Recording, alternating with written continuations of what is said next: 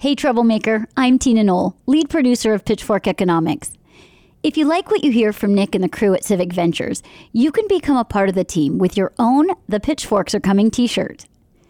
These shirts are special edition and only available for a limited time exclusively at represent.com/Nick Hanauer.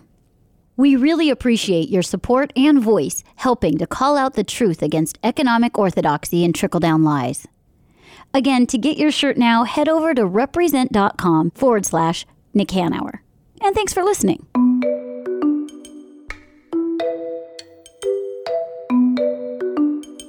Hi, I'm Annie Fadley, and I'm here to welcome you to Quick Pitch, hosted by my boss, Zach Silk, the president of Civic Ventures.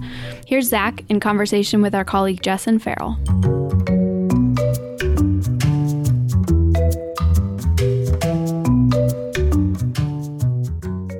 Hi there.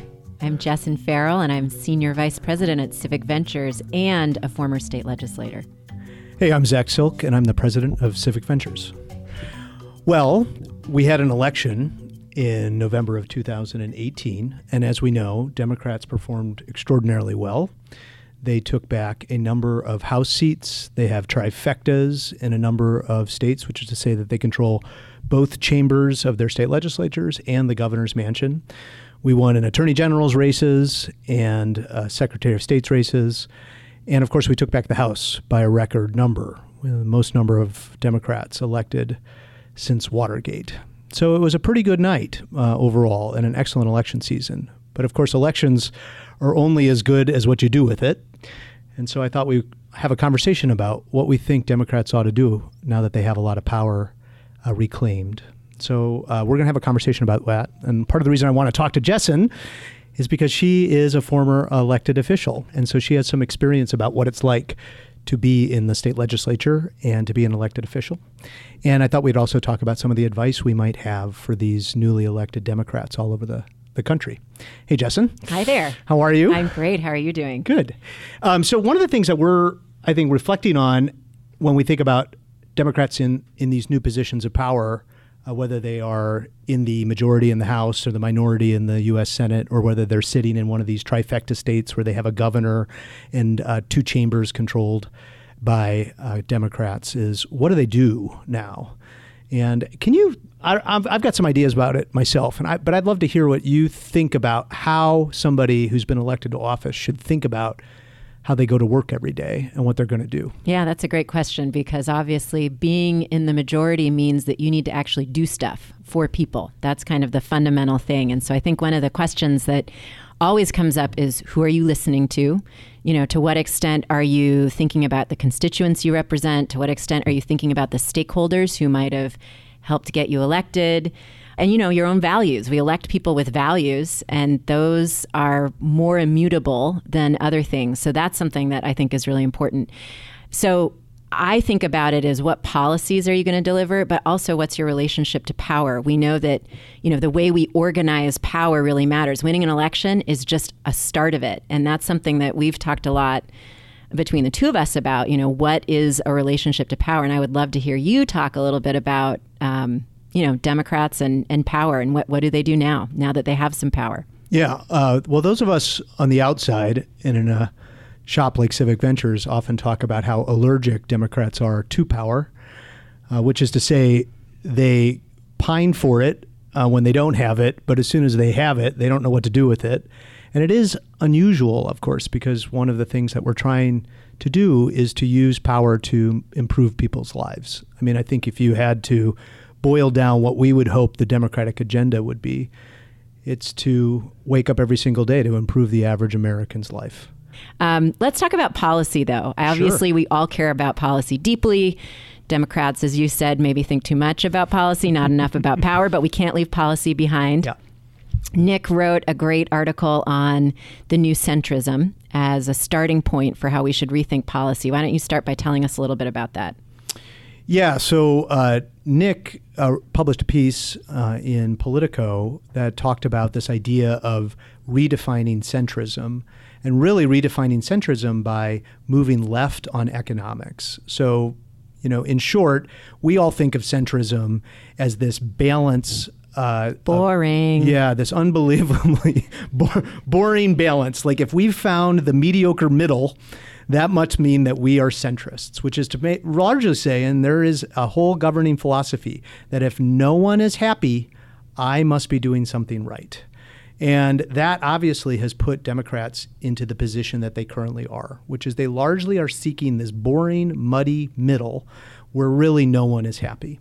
Nick's point was that part of what that is, it's a definition of centrism where you balance the interests of the top 1% against the 99%, which is to say you are balancing the interests of the elite and their institutions in America against everybody else.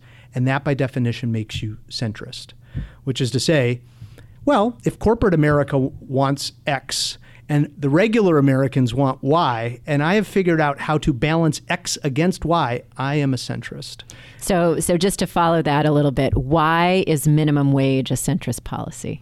Yeah, so we want to redefine centrism to mean that if you are advocating for policies that will help a majority of Americans, that means you're a centrist, which is to say you are doing things that are working for the majority of Americans in this country. So how about like alleviating college debt? Centrist? Centrist. How about childcare affordability? Centrist? It seems to me that will help a majority of Americans. That is centrist. Okay. How about like a renewed commitment to retirement? Centrist? 100% centrist. Okay. I think we understand. It's about helping the majority of Americans, which our current economic policies don't, That's right. Exactly. Yeah. So it's a way to rethink centrism. This idea that you're balancing the elite and their desires against the majority, that is not centrism. That is basically placating elites. That is not how we should define centrism. We should be defining centrism on what helps the majority. And once you look through that lens, those policy things you've outlined, those are the centrist policies in America today. What am I doing to help the average American? So that sounds like we have a second piece of advice for Democrats then, to, when they're thinking about policy, to be helping the majority of Americans as centrist, not that very narrow slice of elite Americans or compromising things down so that it isn't really helping anybody. And it's just something that they can say they did. Yeah, that's right. And I think, to get to the main theme of this podcast, one of the trick in trickle down is to make people believe that if they are balancing the interests of the elite against the broad majority of the populace, that is a centrist position. And really what that is you are basically doing the bidding of the elite. And that really, it's a reinforcement of a current power arrangement, which we know is not working for people. People say it. People are in a lot of pain and distress in this country. And it's because we've been pursuing this false sense of centrism. And so we know that there are popular agenda items that Democrats can pursue that are popular with the majority of Americans and would benefit a majority of Americans. I mean, the good news about the American people and voters in general, they're awfully smart. They understand what is going to be in my interest and what is going to help me. And when you ask them just straight up, do they want some of these items that you just outlined? They do. They want them because they recognize it's going to help me. We're not talking about a radical agenda here. It's in the interest of the DC establishment or these elite characters to say that what you're asking for is radical, because it's radical because it changes the power arrangement in their view. But it's not a radical ask. Most Americans want these things. Okay, so I'm a new legislator, and I have fully bought into this argument around the new centrism, and I rock into, state capital X, and I am ready to raise the minimum wage to $15 an hour. I am ready to, forgive college debt. I'm ready to increase the overtime threshold to $100,000. But then I find that I'm in this place where, let's face it, oftentimes, hope goes to die.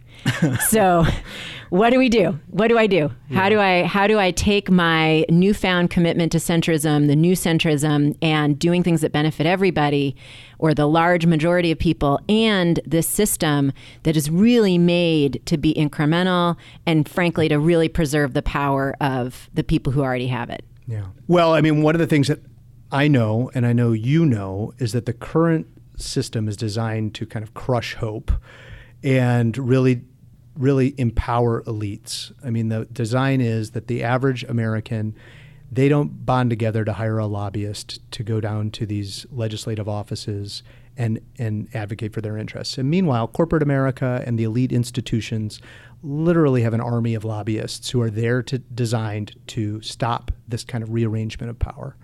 And so we need Democrats who I think were elected on a really common sense agenda to stand up for the average American and to deliver things in their interests. We need them to be reminded that every single day themselves. I think they have to have their own internal compass on that. I've found, watching the way that this has played out, I have the most encouragement as I've had in a long time.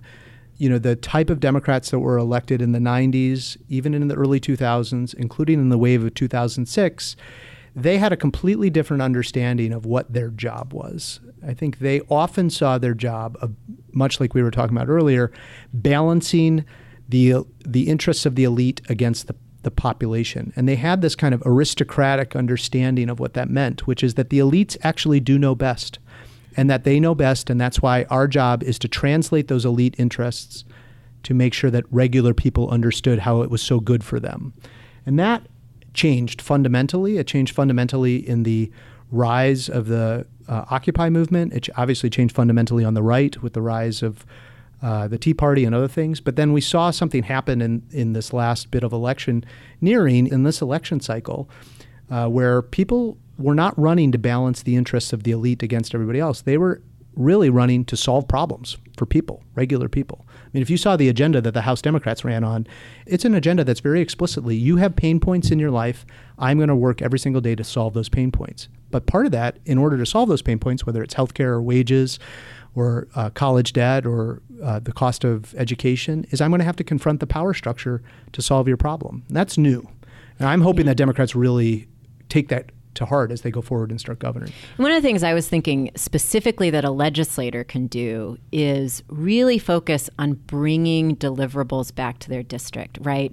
So that you encourage this feedback loop of people who maybe showed up at the polls for the first time and see that the potholes on their road are fixed because of their legislator, or see that the organization in their neighborhood that provides after-school programming has the money it needs to keep going. I think that really that all politics is local and being relentlessly focused, particularly on those people who've been left out and maybe cynical and not interested in showing up because they don't see government working for them, to really focus on what they're bringing back in the transportation budgets, in capital budgets, in, the big fights around the general fund budgets, that kind of thing.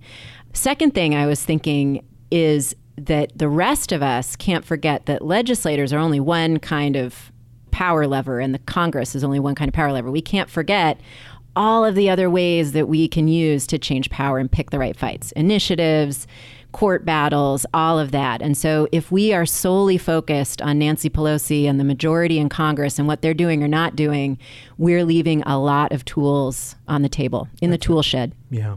Yeah, I think of it as we need to create the context for people like Nancy Pelosi or others to work in to give them the best possible setup for success.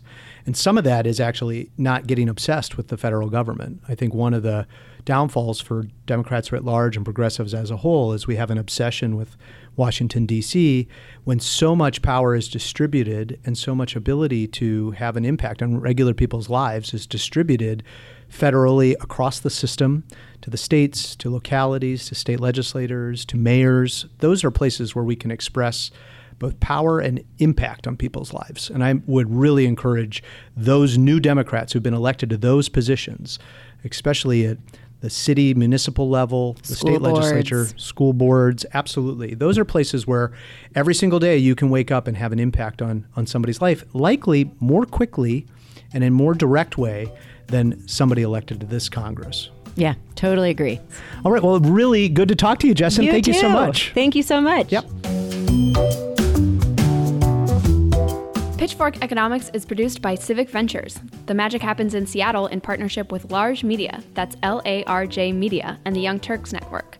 Find us on Twitter and Facebook at Civic Action and follow our writing on Medium at Civic Skunkworks. And you should also follow Nick Hanauer on Twitter at Nick Hanauer. As always, a big thank you to our guests and thank you to our team at Civic Ventures. Thanks for listening.